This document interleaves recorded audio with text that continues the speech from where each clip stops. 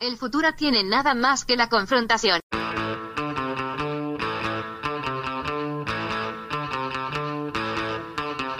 Hey, welcome to Unpopular Opinion. I'm your host, Adam Todd Brown. I used to write a bunch of weekly columns for a bunch of internet places, and I would use those columns to put forth all sorts of crazy opinions.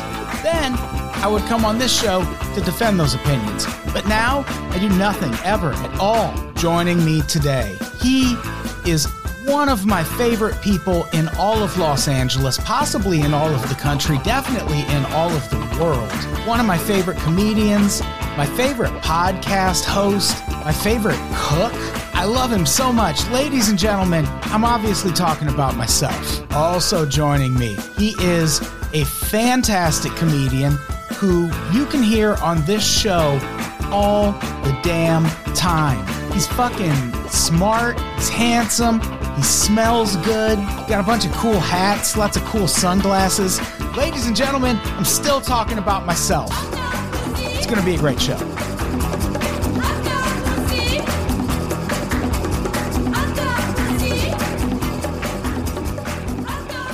Hey everybody, welcome to Unpopular Opinion. I'm your host, Adam Todd Brown. Joining me as co-host today, my favorite co-host of all, no co-host. But on the bright side, I am joined by a room full of my absolute favorite guests of all. No guests. That's right, unprecedented solo episode of Unpopular Opinion. At least I think it's unprecedented. I've never done one of these by myself, right? You people would know better than I do. But I did have a solo podcast for a while called In Broad Daylight, and I do solo episodes of the Conspiracy Podcast all the time. So don't worry, you're in capable hands today. I guess the reason I'm going it alone today is kind of symbolic. If you recall, back in 2015 and 2016, I made a whole big scary deal about how an impending Trump presidency was a thing we should very much worry about. And let me tell you, that was a cold and lonely road to be on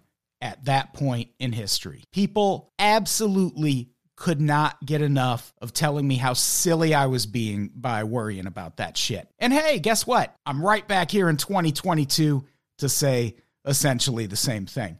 We should be very worried about Donald Trump becoming our next president. I know it doesn't seem like it right now, but we should. I don't think we're back to where we were in 2015 when saying you think Trump might win an election would get you muted on Facebook or whatever we were doing to shun people back then. But I do think there is a growing perception that his influence is waning a little bit. I read an article while I was researching this where Mary Trump, his niece who wrote a fabulous book about him, mentions that there was some lower turnout at rallies he held with Bill O'Reilly and things of the like, and that maybe that meant his influence over the Republican Party was lessening just a little bit. And it may very well be. But the problem is Trump and his team are putting together a plan that ends with it not mattering that much if he wins or loses the actual election. I mean, it definitely matters. There will be consequences either way. It's just that we'll have less of a fight on our hands if he wins.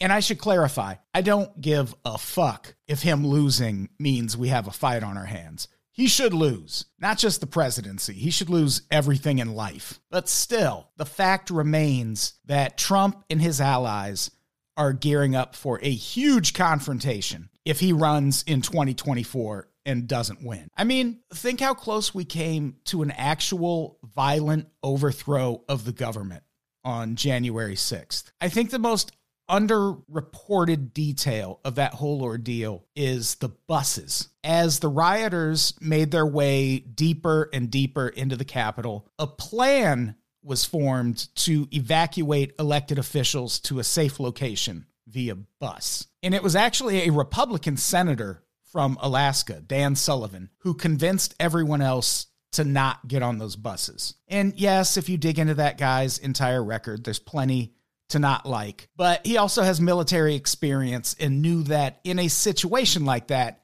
if you get on those buses, you don't come back to the Capitol. You're essentially surrendering the building to the rioters.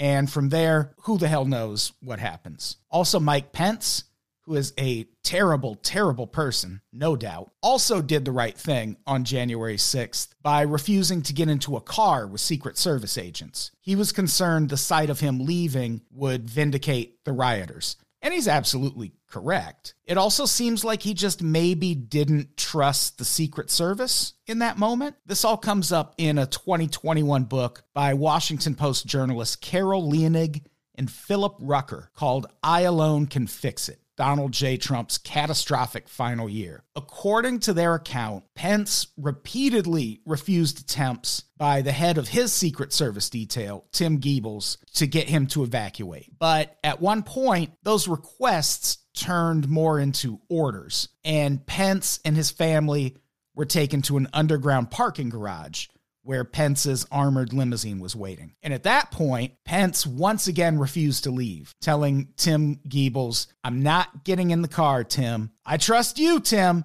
but you're not driving the car. If I get in that vehicle, you guys are taking off. I'm not getting in that car," end quote. And if Pence gets in that car and the rest of the people in charge of certifying the election results get on those buses, January 6th could have been an entirely different thing. And it's starting to feel like that was all just a test run for an actual violent overthrow of the government in 2024. If needed. I doubt they'll contest the election and storm the Capitol over it if Trump wins. But if he loses, oh man, buckle up. It's not like the Proud Boys or the Oath Keepers are going away anytime soon. And they also might end up being the least of our worries. As pointed out in a recent Newsweek article, those two groups are still a concern, but the way bigger threat comes from average everyday Americans who own a shit ton of guns. 17 million Americans bought approximately 40 million guns in 2020 alone. By the end of 2021, that same group added around 20 million new guns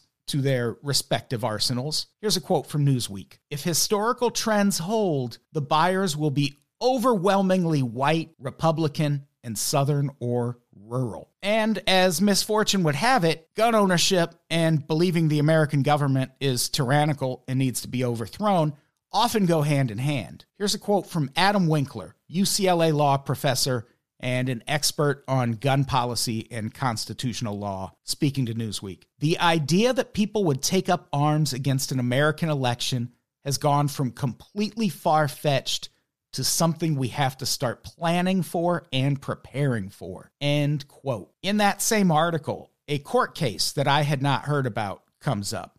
New York State Rifle and Pistol Association v. Bruen. At the time of the article, the Supreme Court had not yet ruled in the case, but they since have, and they ruled in favor of gun owners. Essentially, the New York State Rifle and Pistol Association v. Bruen case established an unrestricted right to carry a gun anywhere in the country. There were a few state laws on the books that stated that you can be banned from carrying a firearm, even if the Constitution doesn't technically say you can't carry a firearm there. It's more complicated than that, but what's important to know is that the gun owners won, which is bad times given this quote also from Adam Winkler in that same Newsweek article. "The Supreme Court may be close to issuing the ruling that leads to the overthrow of the U.S. government," end quote. Because here's the thing, if violence does break out at the nation's capital, and probably lots of state capitals, it's going to come down to the military to stop it. And that will amount to the military firing on their own citizens, which historically is a widely frowned upon thing to do. So if the military decides not to intervene, it's mostly just going to come down to which side has more guns. And we don't even need to ask which side that is, do we?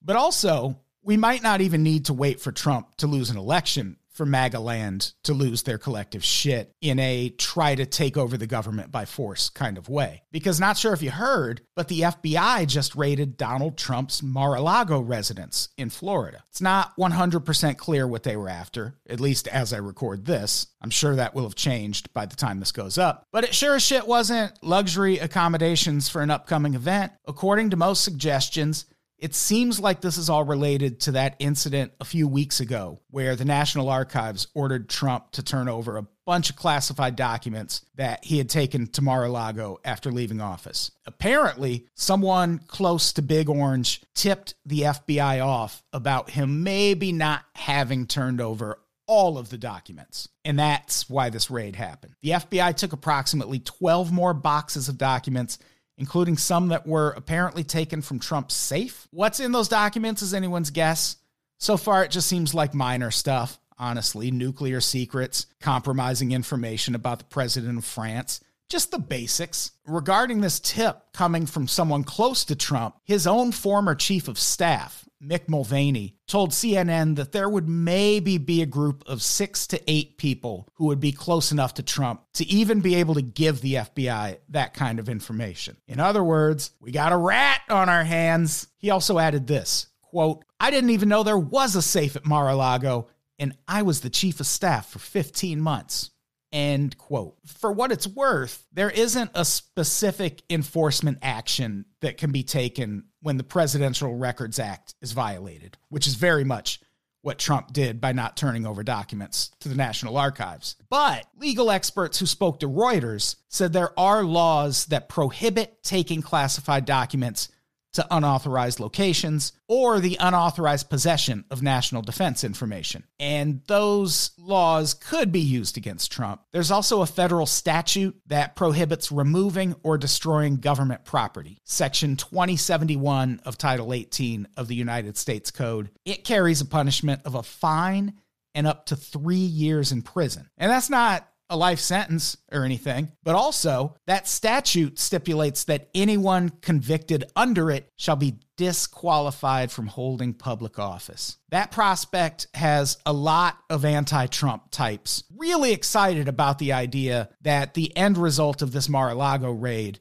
will be that Trump can't run for president again. And don't get your hopes up too high if you're one of those people. That federal statute flies right in the damn face of what the Constitution says about running for president, which is that you just have to be 35 years old, a natural-born citizen, and a resident of the U.S. for at least 14 years. So at the very best, a conviction here would eventually put the matter in front of a highly conservative Supreme Court that isn't likely to side with a federal statute over the Constitution. And if they do, once again, we still have those wily Trump supporters to contend with. The Atlantic put together an extensive summary of the right-wing reaction to news of the FBI raid on Mar-a-Lago, and it is not great. For starters, the phrase civil war was trending on Twitter shortly after news of the raid came down. Here are just a handful of posts and quotes from the Atlantic article, which you should definitely read. Here goes. "Fuck a civil war.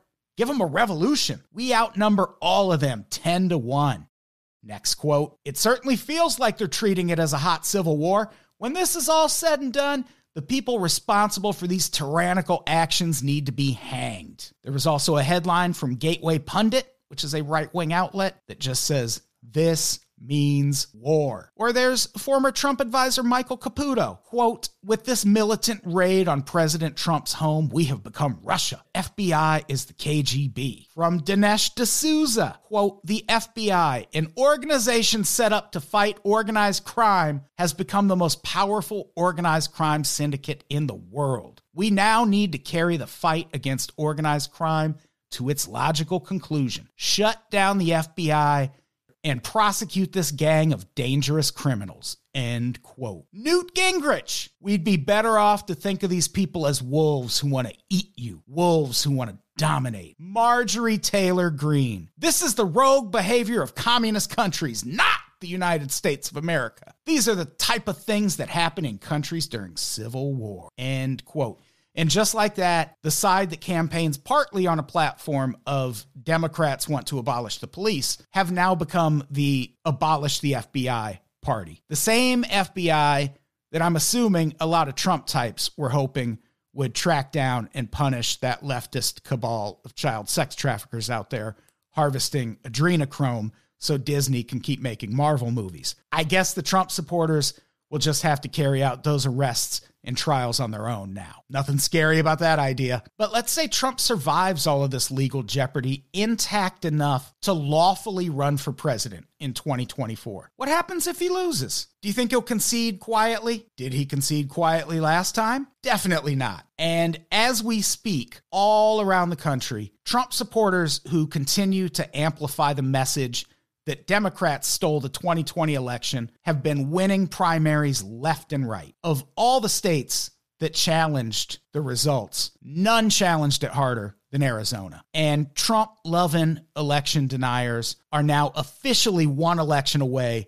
from overseeing that state's election process in 2024. Kari Lake, who's running for governor, and Mark Finchem, who's running for Secretary of State. Those two offices have more sway over elections than any other. And Lake and Finchem have both made Trump's false claims about fraud in the 2020 election the centerpiece of their respective campaigns. And guess what? They both won their respective primaries. So on the bright side, we finally have a reason to care about the Arizona gubernatorial and Secretary of State races this year for a change. That'll be different. Downside, of course, is that we need to pay attention to those elections because the future of American democracy might be at risk, depending on the outcome. Oh, and a pro-Trump election denier named Blake Masters, a protege of Silicon Valley billionaire Peter Thiel, won the Republican nomination for U.S. Senate. And that's just in Arizona.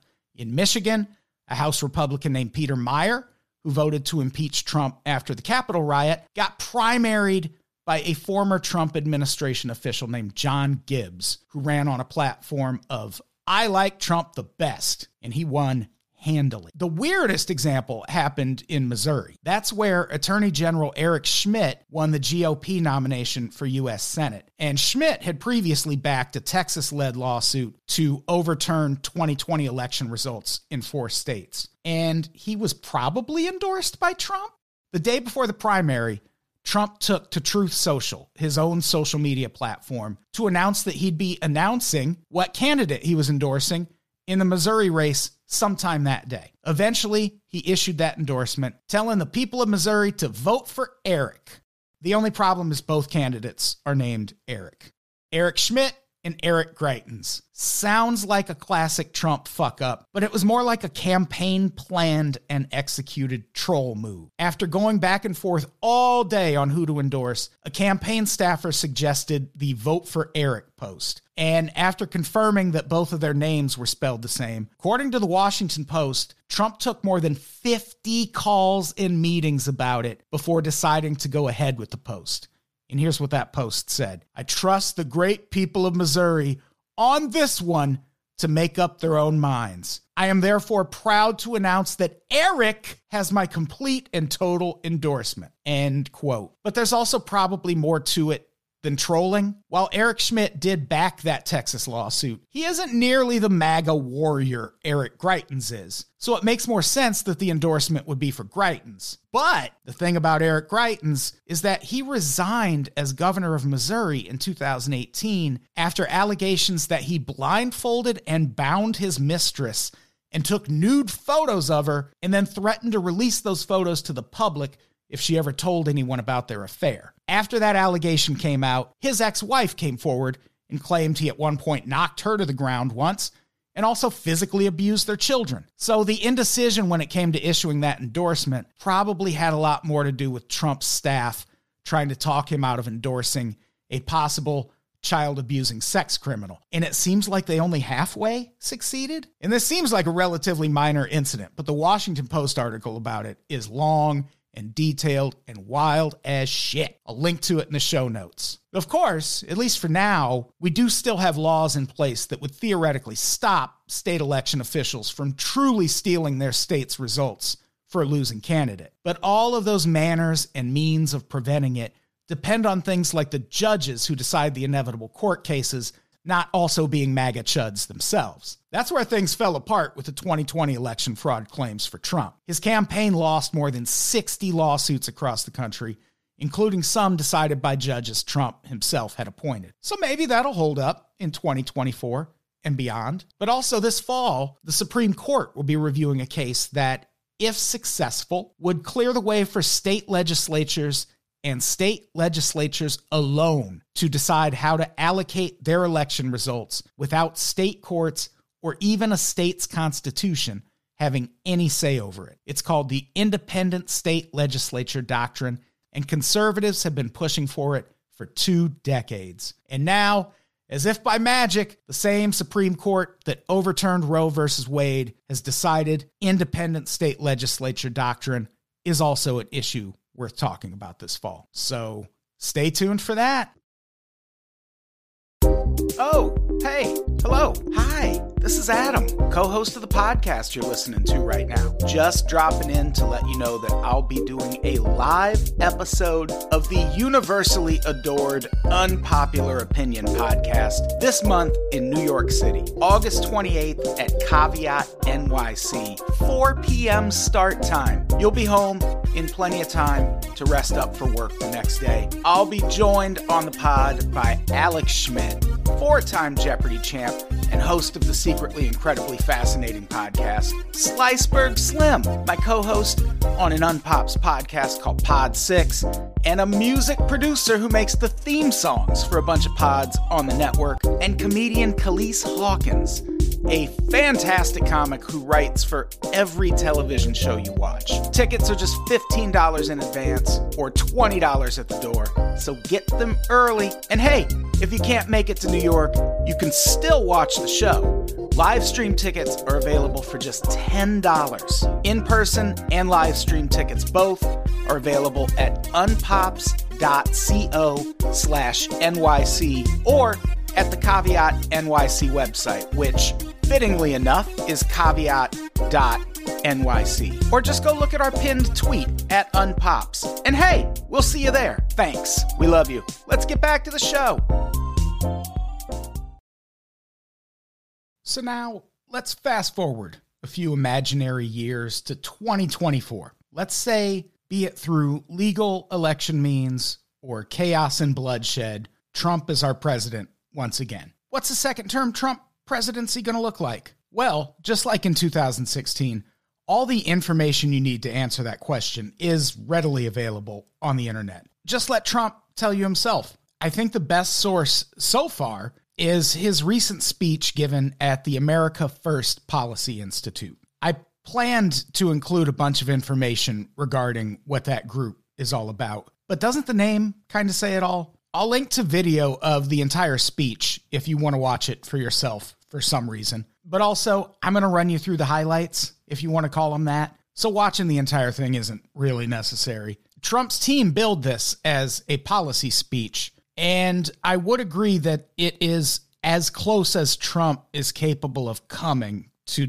delivering a policy speech. But it's still just barely one of those. I'll tell you right off the bat that the most enjoyable part of the video is the first 12 minutes when Sarah Huckabee Sanders is speaking. What's so great about that part? There's absolutely no audio. It's just complete silence while Sarah Huckabee Sanders stands there and flaps her stupid mouth around a bunch. We're also air quotes treated to a speech from Linda McMahon, who, as it turns out, chairs the board of the America First Policy Institute. Same Linda McMahon that is married to WWE sleazeball Vince McMahon. After that, there's a fireside chat with Kevin McCarthy and Newt Gingrich that I really enjoyed forwarding through without listening to a single goddamn word.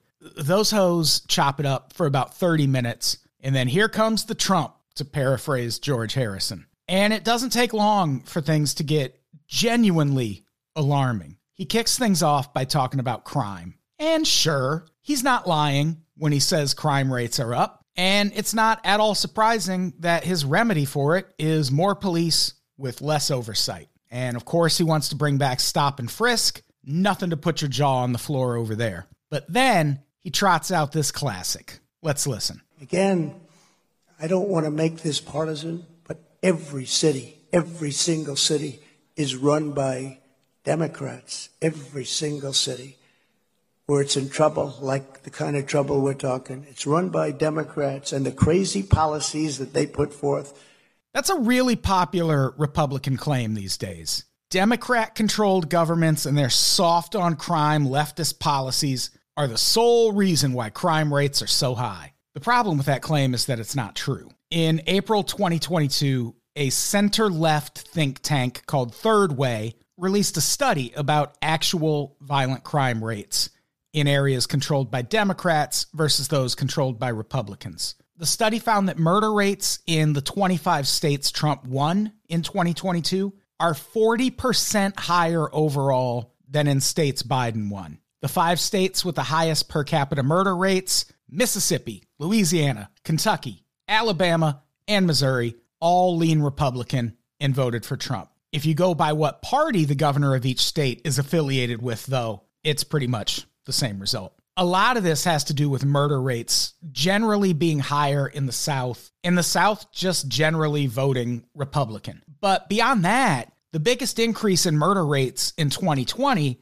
happened in the Great Plains and the Midwest. The largest jumps were in Wyoming with 91.7%, South Dakota at 69%, nice, Wisconsin at 63.2%, Nebraska at 59.1%, and Minnesota at 58.1%. Of those 5 states, only Wisconsin and Minnesota voted for Biden. And in the case of one of them, it's only depending on who you ask. The point is, Trump's claim about Democrat-controlled governments equaling more crime is bullshit. And if you want to point out that the Republican claims of Democrat control equaling crime relates more to large cities as opposed to entire states, well, then I would counter by asking you which bustling metropolis Wyoming, South Dakota, or Nebraska have to blame for cracking the top 5 in highest violent crime increases in 2020. But Trump isn't even sort of done talking about crime.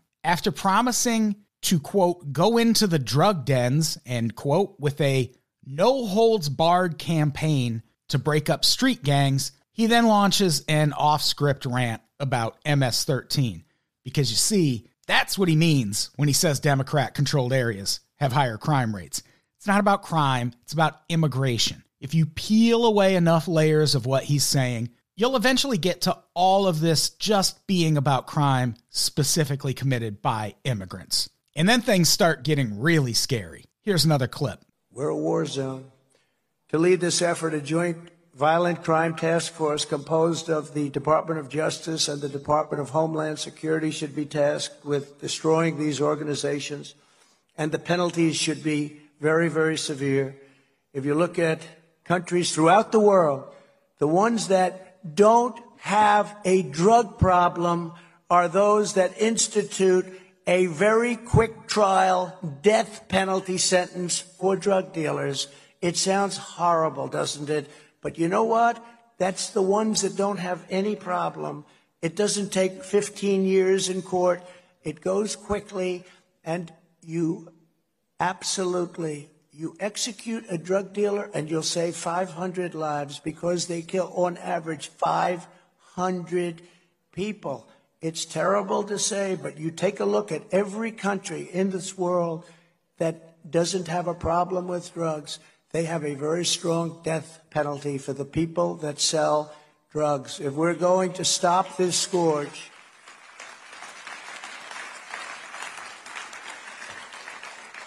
so on the bright side, at least the applause seemed kind of reluctant and unenthusiastic there. On the dark side, that was Trump calling for the United States to treat drug crimes the way the Philippines or China deals with them. And call me crazy, but I feel like that should have gotten a little more media attention than it did. It's one of those weird stories that seems like it should have been front page news everywhere, but was mostly just reported on Yahoo Sports and whatnot. Oh, and you're not going to believe this, but I could not find any sources at all that back up the assertion that every drug dealer kills 500 people on average. Apparently, in later speeches, he has since altered that to 50 people, but still with no real supporting evidence. And Trump still isn't done saying truly outlandish things about crime in this country. For the next 6 or 7 minutes of the speech, he talks about how trash it was that he couldn't just send the National Guard into whatever city he chose to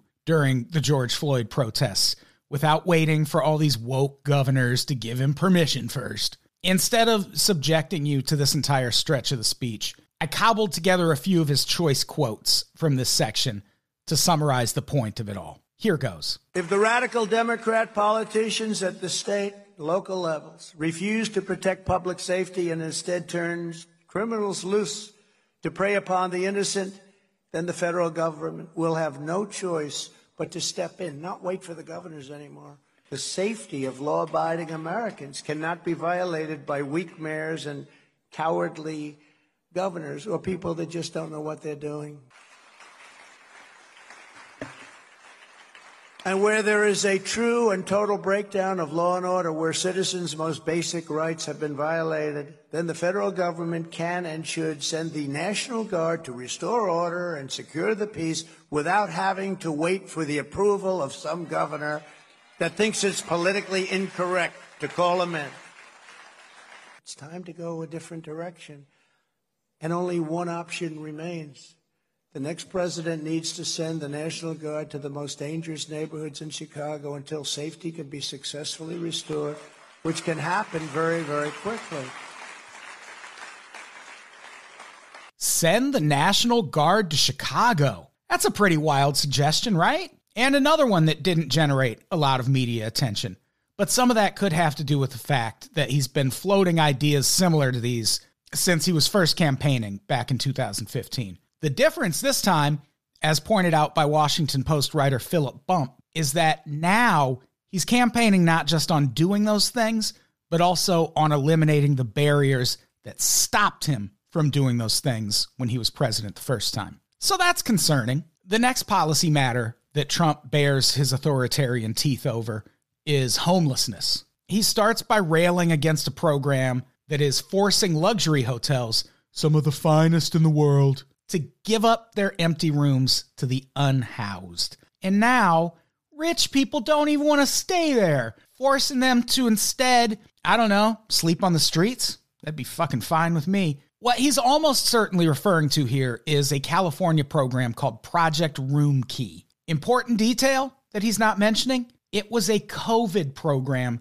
that has since ended. You see, California has an especially bad problem when it comes to making sure our residents have adequate housing. And one of the cornerstones of stopping the spread of COVID was making sure people isolated for a while. That's really hard to do if the only place you have to go is a tent encampment in Silver Lake. So, in California, a program was put in place that sheltered homeless people in motel and hotel rooms instead of jamming everyone into a single shelter to catch the Rona from each other. And again, that program has since ended because, COVID's over, apparently. It's time to start worrying about monkeypox, am I right? And speaking of rich people being inconvenienced by the poverty of others, Trump's next rant is about diplomats and world leaders coming to D.C. and seeing all these homeless encampments in the parks and on the streets. Why would world leaders want to come to D.C. with all these poor people around? I'm not exaggerating. That is essentially the talking point here. Then shit gets especially crazy when he talks about how to fix it. Here goes. Perhaps some people will not like hearing this, but the only way you're going to remove the hundreds of thousands of people, and maybe throughout our nation, millions of people we're talking about, and help make our cities clean, safe, and beautiful again, is open up large parcels of inexpensive land in the outer reaches of the cities, bring medical professionals, including doctors, psychiatrists, psychologists, drug rehab specialists, build permanent bathrooms and other facilities, make them good, make them hard, but build them fast, and create thousands and thousands of high-quality tents, which can be done in one day. And you have to move people out. Now, some people say, oh, that's so horrible. No, what's horrible is what's happening now. Because now they're in tents, but most of them aren't even tents that function. But we have to do it because you can put up a tent in one day. It would be 2 years, 3 years, long time if you're going to build housing that would take care of the kind of numbers that we're talking. We're talking about hundreds of thousands and probably millions of people. It will be the ambition of these people and all of us to get their life back on track, leave the tent city, and be back into the mainstream of society, which is where they want to be. It's a great thing. Now, it should come as no surprise that apparently that idea was not part of the written speech. That was some classic Trump riffing. That's according to Time magazine, anyway. But also, doesn't that seem like a plan that at least some thought has gone into already? Which suggests it's been floated to Trump by someone at some point. It's always alarming when someone as Nazi adjacent as Trump starts talking about plans that involve camps, which I guess sounds like I'm making a joke, but I'm not. It's especially troublesome in the context of homelessness, where even the liberalist of liberal strongholds, right here in Los Angeles, recently voted to ban homeless encampments within 500 feet of any school or daycare. Being banished from coming anywhere near a school is the kind of punishment normally reserved for pedophiles and drug dealers, which puts the unhoused firmly in the same axis of evil with a group Trump just suggested should be executed in this very speech. Which, to me, raises an obvious question. Let's listen to the last bit of that part about building tent cities again. It will be the ambition of these people and all of us to get their life back on track, leave the tent city, and be back into the mainstream of society, which is where they want to be. Okay, so what happens if a person does not rehabilitate themselves enough to rejoin society? Do they stay in the tent city forever? Are they allowed to come and go as they please, or are they confined to that tent city? Do they have to do anything in exchange for that free housing? Like work, maybe? Because we do have a word for camps where undesirables are jettisoned from society and forced to work in exchange for substandard living conditions that they aren't allowed to leave. There are several names for camps like that, actually, and not a single one of them is good. I'd bet anyone listening to this could name a few examples without putting too much concentration into it. Also, MSNBC writer Jahan Jones probably cracked the mystery as to why this idea seems already kind of fleshed out, even though Time magazine said it was Trump riffing. It's because he stole the idea from his bigot friend Joe Arpaio. If that name sounds familiar, it's because he's the tough-on-crime Arizona sheriff who made headlines when he set up a brutal tent-based jail in the blazing hot Arizona desert that was inexplicably allowed to exist from 1993 all the way to 2017. Arpaio himself called it a concentration camp once, but he said he was totally joking, so it's fine. He also once recorded the temperature inside one of those tents at 145 degrees. That was in 2011, at a point in the year when the temperature in Phoenix hit a high of 118 degrees. His tent jail was enough of a human rights crisis that Amnesty International called him out over. So it stands to reason that because these right-wing fucks view being homeless as a crime, Joe Arpaio floated the idea of using his tent jail system to deal with homelessness back in 2020, which is almost certainly where Trump got the idea. Trump is buddy-buddy enough with Arpaio that when he was convicted on contempt charges for refusing a judge's order to not detain undocumented immigrants in 2017, Trump pardoned him. So, yeah, Trump's concentration camp idea is really just the idea of another disgusting fascist. Go figure. Okay, so up next, you had to see it coming. Trump takes a moment to break off into some good old-fashioned American as apple pie transphobia. He makes sure to tie it all to people who commit sex trafficking crimes against children, and it's all gross enough that I'm not going to dignify it by playing a clip here, except for this one clip where he accidentally owns his entire audience. Shortly after another obvious riff about men playing women's sports and how his people didn't want him to bring it up, this happens. Sir, don't say that. It's very controversial. That's not written down anywhere. I just said this might be a good time. So they said don't do it. And that gets the biggest hand of everything. Oh, it's crazy. It's crazy. And you know what? He's right. Not about all the transphobic stuff, obviously. He's just right that in a speech that covers the entire spectrum of right-wing concerns and fears, the part that gets the biggest response is when he takes a no-holds-barred stance on the purity of women's sports. Fucking clowns. Of course, a good long chunk of this speech is dedicated to border security and immigration. It includes a lengthy section where he brags about threatening the Mexican president into sending 28,000 troops to the border to keep immigrants from entering the United States, which is a thing that did sort of happen. He also brings up that he campaigned on securing the borders in 2016 and he won, then says he did such a good job of shutting down the borders that he couldn't even talk about it during the 2020 campaign, but then he stops just short of saying that's why he lost. But I guarantee that's where that tangent was heading. This bitch knows he lost. Anyway, this part of the speech is mostly building up to something called Kate's Law. Let's have a listen. Furthermore, we should significantly increase jail time for repeat immigration violators to make clear that if you flout our immigration laws, you are looking at very hard time and substantial time. This used to be called Kate's Law. Do you remember that?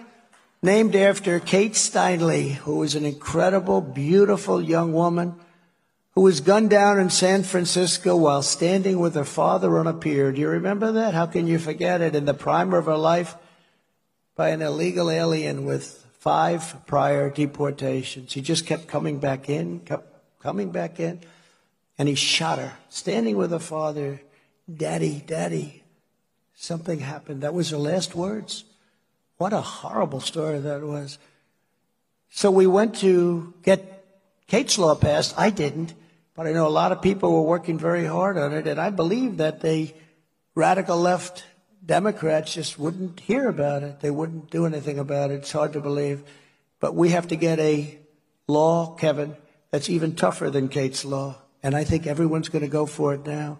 Okay, so there are all sorts of reasons why Kate's Law did not become a thing. And a lot of them have to do with this story not being at all what conservatives make it out to be. For starters, even if this really was a story of a violent criminal repeatedly entering the country until he finally brutally murdered a woman in broad daylight in front of her father and onlookers at the San Francisco Pier, it would still just be a huge anomaly when it comes to undocumented immigrants and crime. They, as a group, are generally half as likely to commit serious crimes like this compared to other groups in the United States. Also, the killer in question, Juan Francisco Lopez Sanchez, wasn't in the country because of lax border security. He was actually apprehended every time he tried to cross the border from 1997 to 2015. He only ended up in San Francisco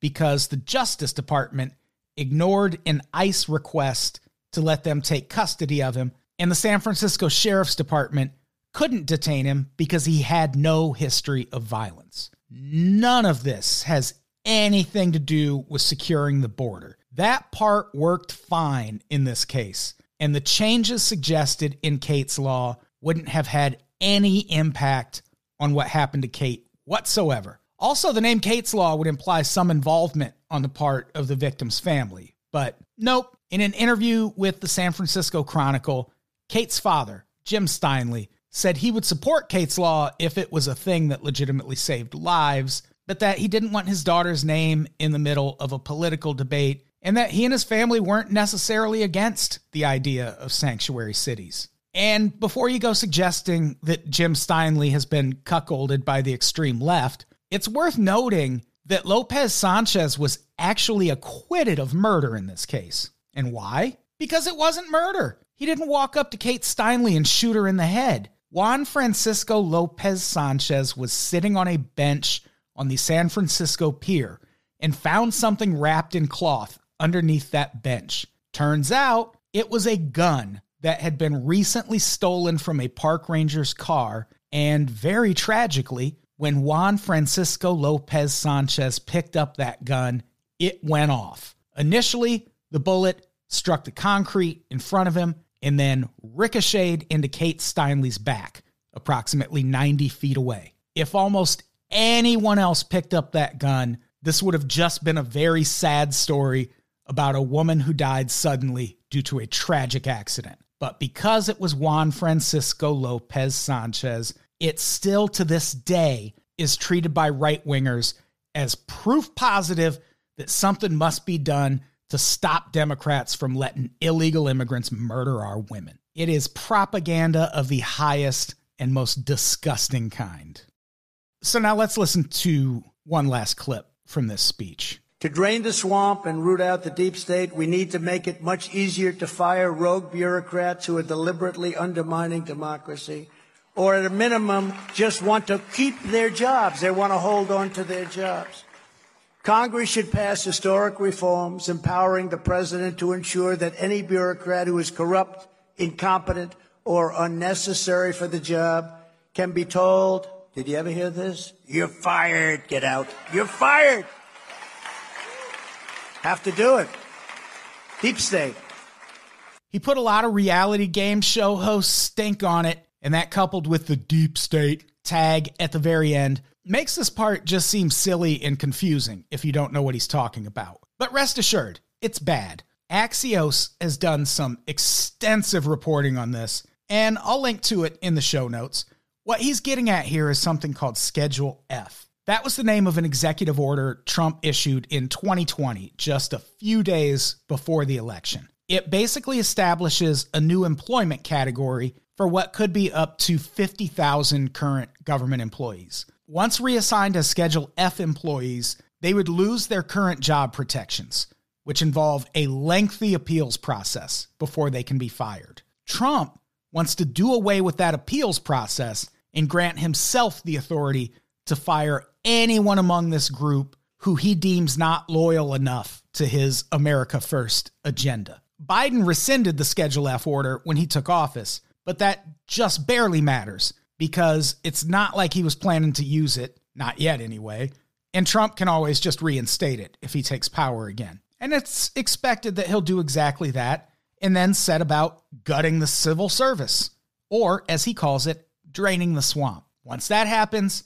will the next Democrat who wins the presidency just drain the swamp again and fill it with their own monsters? Yeah, probably, assuming we keep having elections after a second Trump presidency. But for now, it's just a thing Trump is planning on doing if he takes office again. According to the Axios articles, a whole host of conservative groups and personalities have set about compiling lists of pro-Trump candidates to fill positions that will be left vacant by these mass firings. And these jobs would run the gamut from boring government agency desk jobs all the way through to intelligence and military positions. His top priority is said to be to clean house in the intelligence community and the State Department, remove those woke generals at the Defense Department, who he brings up in this part of the speech, and strip the highest level officials at the Justice Department and FBI. Which would all be great if not for the fact that he just wants to replace those fascists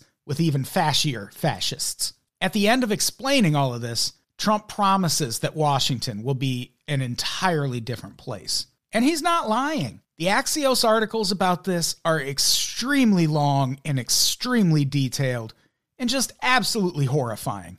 And I encourage everyone to read it. If Trump somehow regains the presidency in 2024, it very much seems like his plan is to remake the government into one that would be absolutely fine with him and his offspring ruling until the end of time, which I'm guessing will be somewhere around 2027. Anyway, there's a lot more to this speech, but it mostly revolves around the typical Democrats are bad and stopping people of color from voting is good kind of rhetoric that we've come to expect from Trump. There's nothing else that's quite as shocking as executing drug dealers or gutting the civil service the rest of the way. But in general, I think this America First Policy Institute speech is a pretty chilling glimpse into what the country under a second Trump presidency will look like. So give it a watch if you want. And hey, here's hoping this absolute tyrant doesn't win in 2024.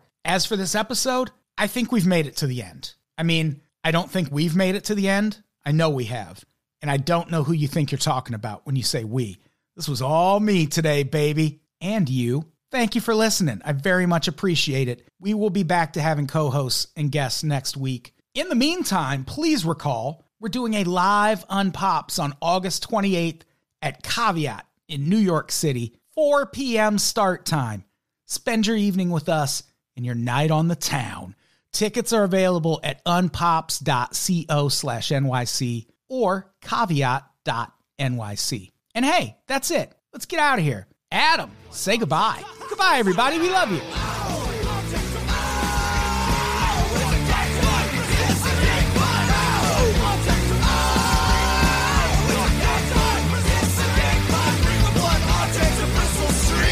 Bring a blood object to Bristol Street.